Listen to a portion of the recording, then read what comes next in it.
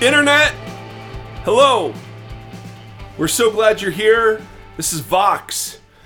And we're always asking, what does the Vox say? And the Vox says a bunch of nonsense is what the Vox says. That's right. Internet, hello. We're glad that you are tuning in. My goodness, what a privilege it is to join you in your workout, your car, your workplace, your house. It is a great, great thing. Thank you to Bonnie for last episode. She'll join us. Part 2 of that conversation's coming up in the future episode. But Andy, now that we've solved a couple of huge issues. Is Adele good? No. Is Christmas before Thanksgiving appropriate? Yes.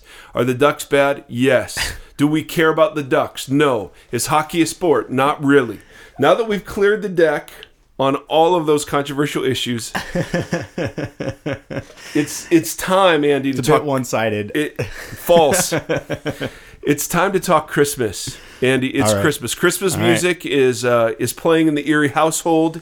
The home office has some Christmas decorations. Yeah, look at those guys. I know, and so it's that time. So I've been thinking about, Andy, what kind of presents my family needs, the world needs. Yeah. And I've come up with a good list. Okay. All right. Let's do this. So this is from Amazon, the purveyor of everything that's good, holy, and true. Here we go. Ready? Accoutrements emergency underpants. Okay. I kid you not. Here is their. They're called one pair fits most adults, always ready to use. Oh, good. And so for those of us like Al Roker and others who, at times have a bit of control issues, then perhaps this is something to get for your loved one. With so many great surprises during Christmas, I mean, those seem necessary. I should get those before Christmas. Yes, because of all the joy that's uncontainable. Oh my goodness. Well, it will be contained in your new underwear. A cookbook called 50 Shades of Chicken. And I was such a big fan of the novels. I just can't help. I just can't help but buy that one. And then no lie, this is a real thing. This is my new favorite online shopping catalog. It's Bacon Body Wash. Body Wash. Bacon Body Wash make you very, very popular with all the animals in the area. My wife loves the smell of bacon, so perhaps I don't know. Perhaps, or you're going to attract a ton of dudes, right? Who just think there's barbecue going on, and there you go. So that's good. So Andy, let me ask you this: worst Christmas present you've ever gotten? Go. Oh. I don't prep Andy for these very important questions. This is catching me off guard. Okay. Come on.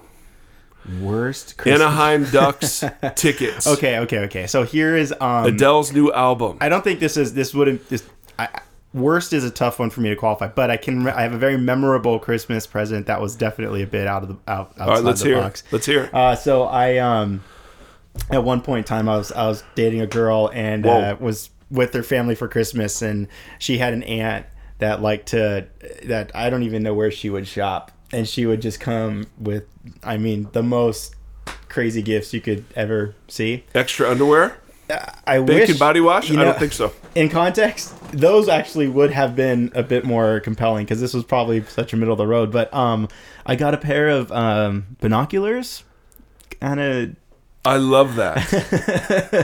This story definitely isn't like climaxing at this big moment. I think it was a pair of binoculars. That's exactly how it should land. Was just a pair of binoculars. A pair of binoculars. Yeah, I look at Andy and they were like the dating big my ones. Granddaughter, and it looks like you need some binoculars. Yeah, if you're the granddaughter, I don't know. Maybe you're a little offended by that. Yeah. I'm not terribly sure. I don't know the worst gift I've ever received, but I can think of the worst gifts I've ever given, and they've all I like the sound of that. They've all focused around my beautiful wife, and so one year, and Andy, I recommend you're relatively newly married. Don't ever do this. I got her an exercise ball. One of those big exercise balls with little hand weights. Oh, yeah. And when she opened that, she's not in any way, shape, or form hefty. I mean, I'm the hefty one of the relationship, but I just thought, she talked about wanting to get into shape, and I thought, okay. Right. Oh, Andy, that was just awful. That was, listen, the look of disgust on her face, the fact that the exercise ball didn't even stay under the tree. It was like put into a cupboard and forgotten till like 3 years later when I found it. I almost considered rewrapping it and giving it to her again, but I valued my life. I struggle in this area. Like, I don't know how to handle those conversations. Like, hey, I'm really excited to exercise. Or I'm excited about losing weight. And I think, so should I be the person with the solution and present the tools necessary for such a venture? Nope. Let me tell you, Andy, no. Just words of wisdom from your friend Mike. No. Don't. Oh, honey, why would you do that? You don't even need to. I don't even understand why you're talking about exercising. Yeah. Just your being beautiful burns calories. Right. It's fine. That's right. I got her an ironing board once. Okay. Not popular. She said she needed one. I thought, well, okay. She's like, that doesn't qualify as a Christmas present. That's just a normal... It's like a weekend gift. Right. Not even a weekend. That's just like, hey, I'm in Target. Can you pick me up an ironing board? So the Mikester, he's got some work to do, if I can speak of myself in the third person. So I'm about a month out, Andy. I'm about a month out, okay. and I'm gonna. She listens to this inconsistently, but I got a really good one. I got a really good present for her, but I can't describe it now, or you'll have to bleep it out. Okay. Way to go on the bleeping, by the way. Yeah. Somebody Facebooked me and said, "Why do you bleep? I know what you said." Well, my response was, Andy wanted to practice the bleeper. Yeah, I love Bonnie, dude. Bonnie, she's a loose cannon. Oh my goodness, watch out. She unleashed the heathen floodgates. All right, so I thought what we'd do today, we're going to get to Bonnie part 2, no question about it. But something that's been dominating the news, at least through Twitter, Facebook, and other social media, has been the aftermath of the Paris attacks. Mm-hmm. And the horrific nature of what happened. You're sitting at a restaurant or you're at a concert, and all of a sudden, just unsuspectingly, you're now being shot at. I mean, I just can't even imagine how horrific that is. But in the aftermath is kind of the original attack and our solidarity with France has been swallowed up now by this refugee crisis and the debate around it. Yeah. And I'm no social policy expert, Andy. Yeah. I got a B, I think, in political science. I got caught cheating on an exam. This was years and years ago. I don't even know that, Mike. But my buddy Paul and I were trying to cheat our way through political science, and it did not work. So kids, don't do it. Pretty sure politics cheat their way through political science. I thought it was appropriate. I thought it was totally appropriate, but evidently no. So I do not recommend cheating. We'll have to put a warning on this. This is a no cheating zone. Okay. So I'm not a policy expert, but we've got a few candidates out there who are claiming to represent Jesus, who and I represent Jesus poorly, right? So I'm the world's biggest sinner, but the whole dialogue around this refugee crisis is absolutely insane and anti-Christ. I mean, obviously there are many Christians and followers of Jesus who are compassionate and who are standing up against this overriding narrative of fear and secure our borders. And you've got Trump talking about, a national registry. What an asinine suggestion. I mean, he's just, I can't believe people are thinking about this guy. He just plays to fear. You've got people. You've got Jeb Bush in a straight face saying we're only going to let Christian refugees in, and because Christians have never done anything bad in the world, right? Yeah. Right? Jeez. And then he's asked, well, how are you going to identify them? And he just says, well, you can just know. Just know. And it's so, listen, and I agree. It's complex, and I agree that we can't say yes to everybody.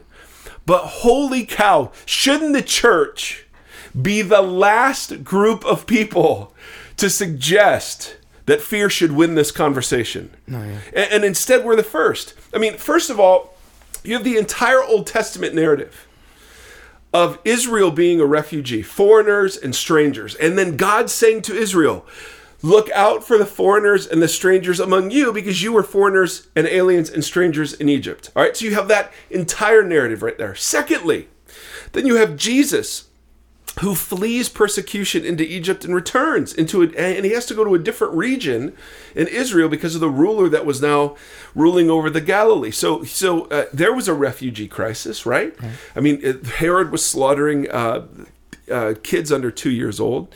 And then you have all of this teaching. Love your neighbor as yourself.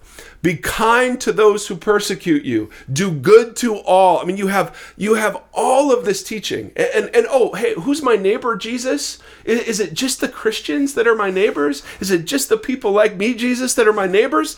Jesus lays the smackdown on the religious thinking that goes with that in the parable of the Good Samaritan, right? I mean, and we can talk about it at a later date, but it's just insane that you could look at the New Testament, particularly the Gospels, and come up with any other posture than compassion and grace, right? Yeah. Now, granted, is there risk in this? Yes, there's risk in this. Yes, but which is more risky?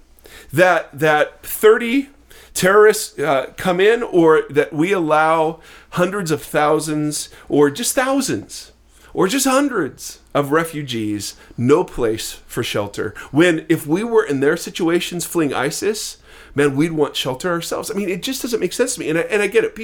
I can hear the criticism already. You can't just say that a government cannot take a biblical posture. You cannot draw a straight line from love your enemies into a government. We have to defend ourselves. We have to enforce our borders. You know what? I'm fine with that. I'm fine if politicians want to say political things. But don't you do it in the name of Jesus. Yeah. Don't you do it in the name of Jesus. Jesus, you cannot hijack Jesus for this. Yeah. You can't. You just cannot. And what's so puzzling to me, and again, I am a huge sinner, the biggest sinner in this room, Andy, of the two of us, but not by much. Not by much. not by much, and it's not a very big yes, room. I recognize my own fallenness and frailty in this, but it gets me so fired up that the overriding narrative is fear in all of these things. And so because we're afraid, we have to secure, and because we secure, you just go... There's something desperately wrong in some parts of the evangelical subculture. So I've taken to calling it the evangelical fear complex. Yeah. Okay. There's this overriding narrative being written by some Christians, and maybe there's some bits of truth to it. But that we are a persecuted minority in America. We're in danger of losing all of our religious liberties. And there is this sustained war against Christianity that goes from the nonsensical Starbucks cups to the fact that Christians are being persecuted, and that's really happening. Yeah. And they're fleeing for their lives. And there are double standards that some apply, that every world religion is granted, grace and acceptance except the followers of Jesus. So I get that there's some truth to this. But the predominant posture in response to these things, so here's this great humanitarian crisis where the church has the opportunity to represent Jesus well, not just to Christian Syrians, but to Muslim Syrians. But instead, what you hear from some of our most vocal leaders is secure the borders, check them all, register them, maybe we'll tear down mosques. I mean, it's the most insane. The religious liberty that we insist on having, we do not give in this respect. And it's so crazy to me. So there is this evangelical fear complex that the Syrian thing is just a symptom of. Is this making sense? Yeah, it makes total sense. I actually think about the same thing when even talking about hell. And kind of scaring people into Christianity, right. And fronting the fear of hell as fear. That's, I think it's probably in the same camp of thought. Well, there's this, I don't know what it is, and I've played into it, and I'm part of the problem as always, but it seems like I was watching. So I have a confession, so we may have to have confession alert. Okay. I love to watch religious programming.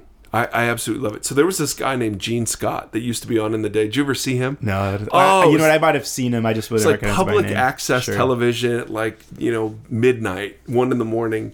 And he'd be in this big whiteboard and he'd be writing in Hebrew and Greek and he'd be yelling at people and asking for money and riding horses. It was just the craziest thing. So I love watching religious television. And so I've had a couple of things kind of set my way. And one of them was a show where guest after guest is brought on in the name of Jesus to announce the impending judgment and doom of America. So economic collapse, an EMP exploding over America, financial ruin, race wars. I mean, just the most drastic fear-based imaginings that they pull from the Old Testament scriptures, to announce. And then here's how the TV show makes money. Are you ready? Yeah. They sell for a donation of $2,500. They will give you 28 bins of bulk dry food, so that you can hunker down 8 years of food. Okay, so no one notices the disconnect between let me just purvey fear, and then here let me sell you. It's the dumbest, most transparent thing. And I'm sitting there and I'm thinking, my Lord, this is the evangelical fear complex. Yeah. That we have co-opted middle class values. Of comfort, safety, and security.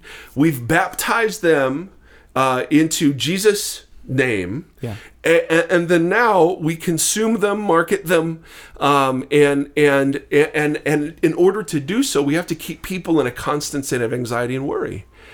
And I just think this is demonic. It is absolutely demonic and antichrist, because the last thing the church should ever be is afraid. Yeah.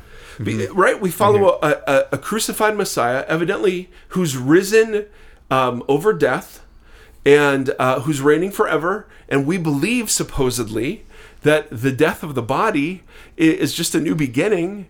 And yet, and I'm afraid of death as the next person, but I'm afraid of the slow death, the disease death, the slow withering away. I'm not afraid of dying in some sudden dramatic and glorious, yes, William Wallace, needs me, or Maximus. Yeah, and William Wallace had a pretty suffering death. That's true. Well, I'd be there watching, and then I would charge the fields of Bannockburn in his name afterwards, in my kilt. Now, so we have this narrative written by the evangelical fear complex that says we're a persecuted minority. We have to protect our rights. And I agree. I mean, religious liberty is incredibly important to me and incredibly important to our society and should be applied equally, no question.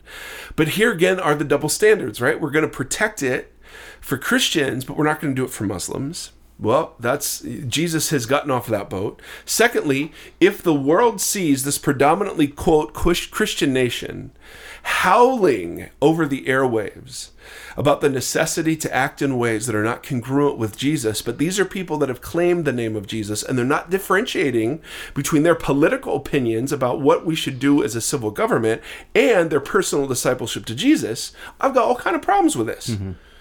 So I think the church absolutely has to stand up and say, no, these people do not speak for Jesus. These people do not speak for us. That Jesus would welcome Syrian refugees, of course he would. He was one, for crying out loud. And he would do it at risk to himself.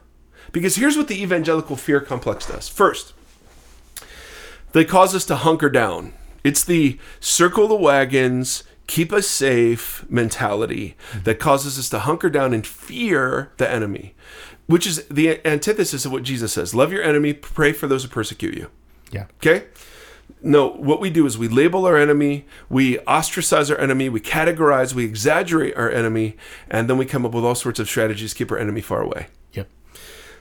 And I'm not saying we shouldn't protect ourselves from our enemies. I lock my doors at night, right? I mean, if someone broke in, I would try to do whatever I could to keep them from harming my family. I get all that.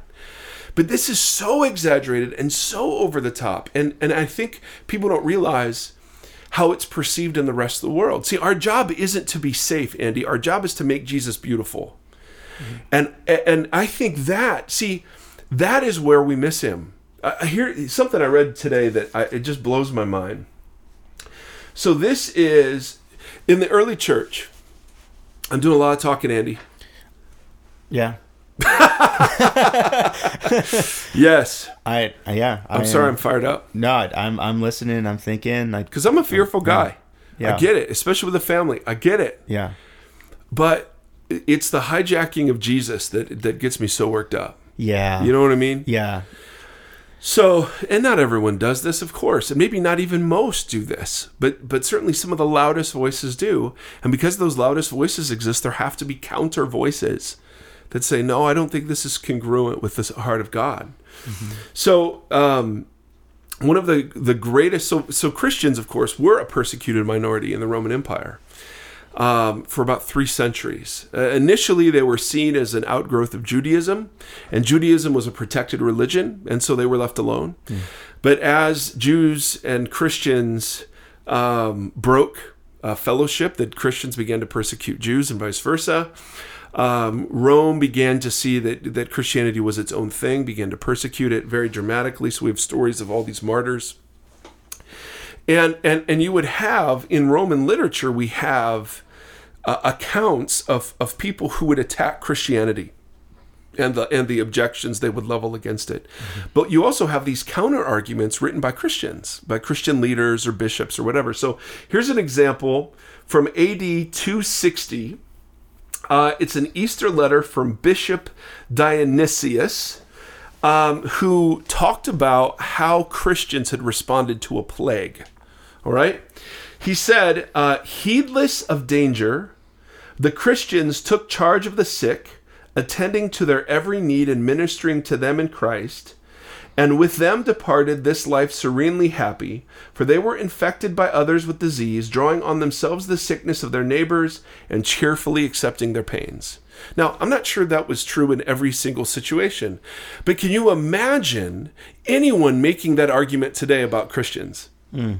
That the argument for Christianity, and again, there are loads of people who get this and do this well, but they don't get any press. Right. So could you literally say to the world, look at the way Christians put themselves in danger for the sake of the world? Yeah. And there are people that do that. We have zillions of Christians who do that. Yeah. China did it well after the Chinese earthquake, like 5 years ago, 6 years ago. You have incredible mm-hmm. examples of this. Yeah. But they're often not in America. Is my only point. Or no one knows about them. Right. Right? Yeah. So there's this sense in which we have the evangelical fear complex has so elevated personal comfort and safety above everything else. So if the world were to end, what you need to do is hunker down and have your 8 years of food. Right? Don't share. Don't be Jesus. I mean, all of our apocalyptic scenarios are bunkering up and hunkering down. And you realize, man, some of the greatest testimony to the truth of the Christian message was people who, at the risk of their own selves, would show radical love to people who were considered enemies. Mm-hmm. Yep. And so this is the opportunity to do that. Instead of focusing on radical Islam, I'd rather focus on radical Jesus. Mm-hmm. Mm-hmm. And that doesn't mean that civil authorities have authority to protect and to seek out. I got all that.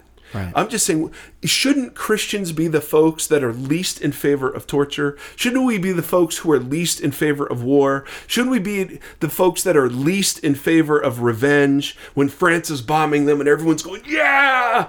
No! I thought we followed a different Jesus. You know, those who live by the sword die by the sword, Jesus said. My kingdom is not of this world. I get it that we have civil authorities, but my goodness. I think Jesus would call it into question. I really think he would. Yeah, I'm with you on that so much. Funny. I was about to say, or some of one of the things I'm weighing when I think about this is we have this interesting kind of sociological thing happening right now with social media. You now have this very removed platform to say whatever your opinion is, right? So we're doing right now on a podcast. Right. We're making a statement. Who are we to say these things? Nothing. Right. But it's like, and this is where I think what we've talked about a lot is that so much of Jesus's poignancy is a genius. Yes, is back to the individual. It's back to this is your behavior to act. Whether we're saying let's call upon the greater organization to act this way, he would point back and be like, what are you doing about it? That's right. And that's kind of, I think that's the greatest question we call out all of this is while all of this is circling and happening, what we're talking about, we have to ask ourselves, what do we physically actually do to represent what Jesus is asking us to do, instead of just getting on Facebook and sharing 20 different articles of people saying whatever and just joining a conversation, getting beyond the conversation and turning it into relationship and action. That's it. And part of this, I don't even know how to. I mean, I found an incredible letter from clergy in Kansas, written to Governor Sam Brownback, that says, as followers of Jesus, who himself was a refugee child escaping infanticide and political tyranny, and whose very birth in a barn happened because his mother and father found no one to welcome him, we oppose the executive order from our governor. And that was the order to prevent Syrian refugees from settling in Kansas. We stand as Christians, pastors, ministry leaders who desire to welcome Syrian refugees to Kansas. And then they go through there. We refuse to allow refugees who are beloved children of God to be broadly generalized as terrorists and used as political scapegoats. Our faith compels us with the belief that we cannot defeat our enemies through hatred, but through love. Now that's what I'm talking about. Right. There just has to be another voice. Yeah. So I totally agree with that statement, but I guess here's my struggle with that is that it's them saying as a group, we're opposing and trying to raise up that this decision should not be made. Right. When at the end of the day, it's like, if there's this kind of line between large level politics and then like kind of socio level organizational politics, like things we can engage in that we're not waiting on the government to participate in, so we can accomplish. Yes. And yet because all that's saying to me is that, hey, you up there making this big decision, we're refusing against what you're saying. Yeah. But like, rather it's like, to me, it's almost like, however you go with this, right? If somehow a Syrian refugee ends up in my neighborhood, my door is open. Right. Because saying that looks different, because it's like, well, what are you suggesting? You're going to band your whole church together, create some rally, and like get all political and try to make the change when it's like, will that make the change? Fair question. All right. So let's answer this two ways. One way is we know Jesus would challenge the prejudice and fear in each of our hearts. Right. So let's talk about that in a second. So he would deal with us individually. The second invitation is exactly what you're saying, which is to embody the alternative. Mm-hmm. And that's what the communities of Jesus did that was so compelling in the Roman Empire. They embodied the new humanity where Jew and Gentile, slave and free, would gather together, male and female, in ways that no other voluntary society saw happen. Mm-hmm. So you have to create the alternative. So one of the things that I get asked all the time is, what's your stance on abortion? And my stance is that I think abortion is, I think it is wrong. I think it is immoral. In most cases, I think there are exceptions to that for sure. The biggest thing I think is abortion is anti-woman. It's promoted as pro-woman. I think it's anti-woman. I think there's an incredible feminist movement out there against abortion that says, no, we will not have surgery to be equal with you. We will not have surgery in order to have the same rights at work. We will not have surgery to make it easier for you to indulge sexually with us without commitment. It's incredible. It's absolutely incredible. Mm-hmm. And so for me, whenever I don't preach against the evils of abortion, what I do preach is that if someone's pregnant, they're considering an abortion, if they would be willing to keep the child, the Eries would be willing to adopt the child. Yeah. Or find a place for that child to be adopted. Yeah. Absolutely. You have to embody the alternative. So, yes, I think there's a place for the political platform and say, hey, as clergy, as followers of Jesus, we don't think we're representing Jesus well. But I think there also is the sense of, you're absolutely right. What if we all posted, hey, if there are any Syrian refugees here, you're welcome at my house. Now, I'm sure they're all on Facebook, Andy, and, able to see that. Yeah. But perhaps. Hey, ISIS is on Twitter. Yay! Dang it. Anonymous is going after him now. Yeah. Now let's go back to the whole heart thing, because that's really what I want to talk about. I mean, Yeah. I could be dead wrong on this Syrian refugee stuff in terms of what social policy should be. And I admit my ignorance, and it's way more complex than what I'm painting. I got it. I'm using hyperbole to make the general point that our posture should be towards mercy and compassion. Yep. Overall, Yeah. even at the risk of our own safety. Now, the problem is, here's what the evangelical fear complex does. And this is where Jesus would challenge me, and he'd challenge us as his disciples. The reason we're afraid is because we treasure wrongly. All right? So, it's time for a little Bible alert. All right. Bible alert. He just opened it and the whole room turned to a golden haze. So Jesus has this very famous section in a place called the Sermon on the Mount. He was not on a horse. He was on a mountainside, maybe a hillside. And what my English Bible does is it breaks everything into chunks with different headings, and obviously he didn't have any of that stuff. And so there's one chunk that says, Jesus says, do not store up for yourselves treasures on earth where they can be corrupted by moth or by vermin. You got to watch out for the vermin. Ferrets. They can destroy ferrets, and where thieves break in and steal.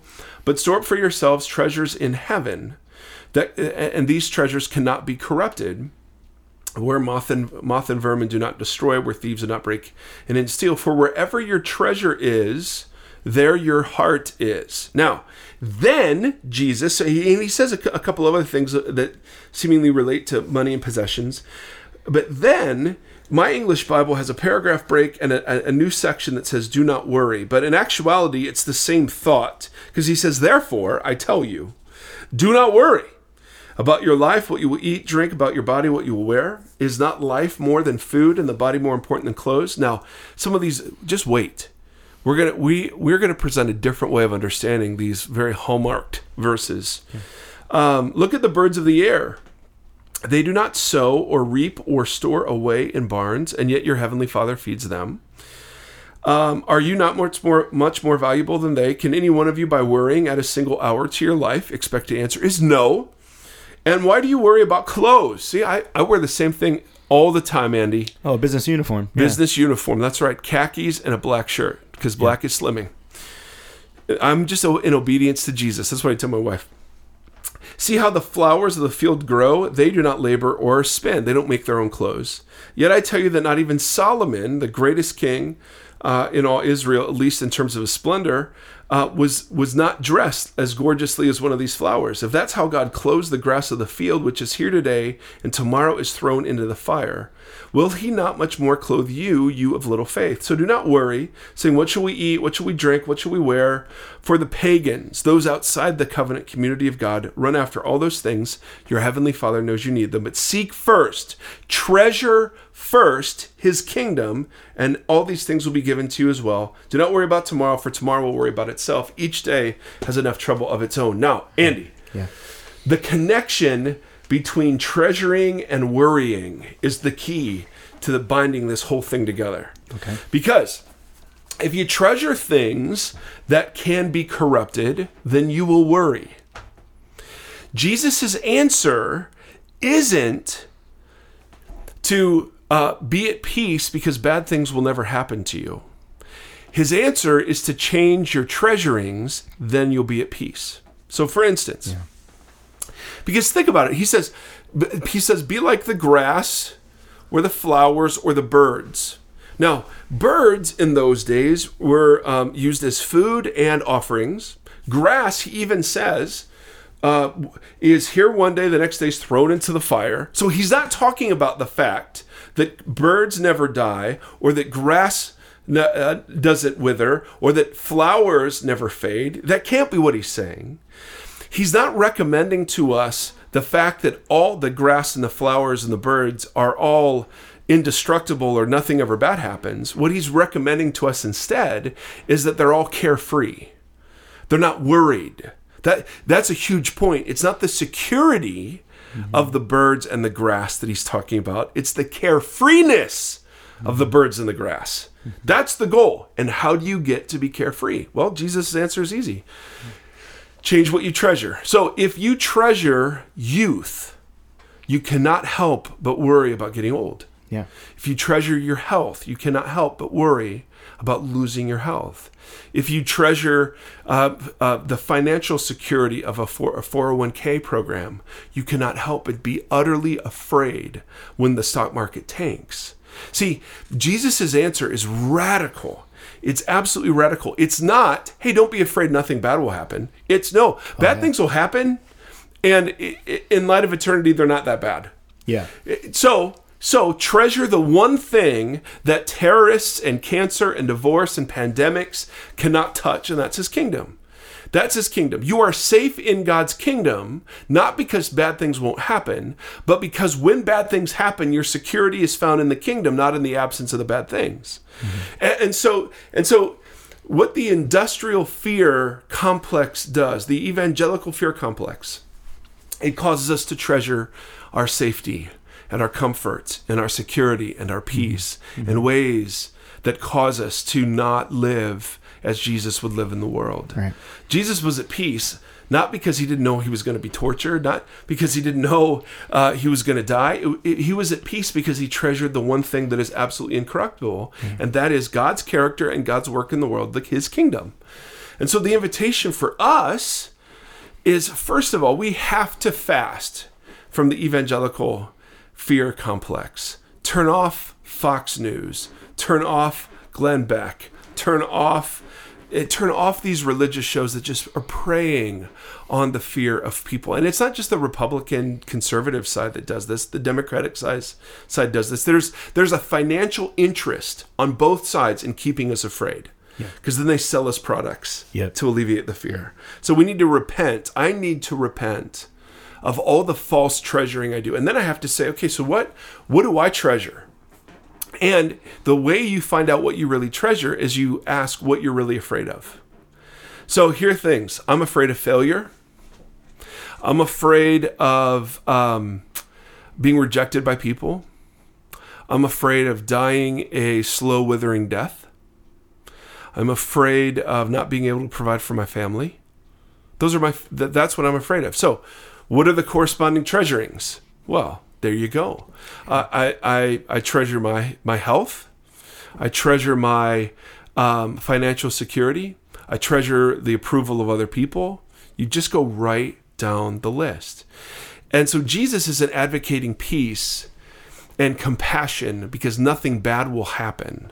He's advocating peace and compassion in light of the bad things that could and may and will happen, because you've treasured something that cannot be threatened by anything bad that happens to you. I think that's where he'd go with the conversation. I think he would, he comes after his resurrection. He says, "My peace I give to you. You will have trouble in the world, but do not be afraid. I've overcome it." And so we spend a lot of time and a lot of energy trying to avoid trouble in the world. And I think it could be better spent picturing the alternative. So, brothers and sisters, I don't know how that hits you. I don't want this to turn into a political conversation because Jesus isn't liberal or Democrat. I'm not either. I'm a registered independent, and I find parts of both parties I like, and I find parts of both parties I can't stand. And I wish there was a third party, the Jesus Party. Shane Claiborne wrote a book called Jesus for President, which I thought was awesome. So the Jesus Party, but even then we'd argue and we'd have like 87 different. Yeah, there'd be plenty there's plenty of stuff on all sides. It's so, the thing that I was thinking about as you talk about this is that when we think about Jesus' time and the different types of people he's coming across and thinking of, like the Roman Empire, like had such a governance and presence in like their rollout of law and how everything kind of applied. I think we're kind of under that same thing even in America. We're trying to hold up so much of what the country was founded upon. So we push things into place to help protect that freedom. Right. And I think in a way that freedom, in some ways, has probably made Christians really lazy. You know, because it's that I would love to find a conversation of a Christian who's only lived in America, has barely traveled anywhere, and then comes face to face with a Syrian refugee and tries to find a sense of relatability. Because for them, their government's fallen apart. They have no dependency on government giving them freedom, on giving them what they would perceive, the way we perceive daily life. Yep. So interjecting Jesus into that is saying, amidst all this other stuff that could happen, you know, the safety of your government, you know, food in the cupboard, here it's like, this is what brings people peace. That's right. And it's like, it doesn't matter who you are, what government you're under, do or do not have, but there is so much that you treasure that will come in the way of this. That's right. And it's like, hold on. Let me do my Andy impersonation. Yep. Yep. Yes. Yep. It sounds good. It does. It does. Andy, see, you're underutilized. Not really. Not really. So we're gonna get to Bonnie part 2. As always, we're so happy to be doing this and to be a part of your life and journey wherever you are. And we're dreaming up some stuff for the Vox community at the beginning of the new year that I think will be pretty exciting. So stay tuned for that. But follow us on Twitter, like us on Facebook, subversivekingdom.com, which Andy tells me looks lame, and needs redone. But I don't know. There's only so much you can do with my face, Andy. There's only so much you can do. Photoshop cannot erase. The opposite. I think there's so much we can do with your face. Yeah. Maybe not with your hair. My big Nate, 12-year-old, told me my doppelganger was Bob the Tomato from VeggieTales, which I thought was hurtful. He'll be getting the extra pair of underwear present on the under the tree, I think. Ooh, that's good. So what we'll do is we'll keep working through this stuff. Appreciate you all. Let's do our blessing. If you're in your car, if you're working out, if you're in your office, please understand that God is with you there. What you're doing now is just as religious and significant as anything else that you do in a, quote, church building. Your whole life matters to God, and your whole life is an opportunity to grow in the service and worship of this Jesus. And so may the Lord bless you, and may he keep you. May he make his face shine upon you and be gracious to you. May the Lord lift up his countenance to you, and may he give you peace in these days. Amen and amen. Till next time, brothers and sisters, thank you so much. Thanks for listening to Vox, the Mike Geary podcast. Be sure to like Mike on Facebook at facebook.com/official Mike Geary. Follow Mike on Twitter and Periscope at Mike Geary for live interaction and ongoing Q&A. Don't forget to visit subversivekingdom.com for further engagement and information about Mike.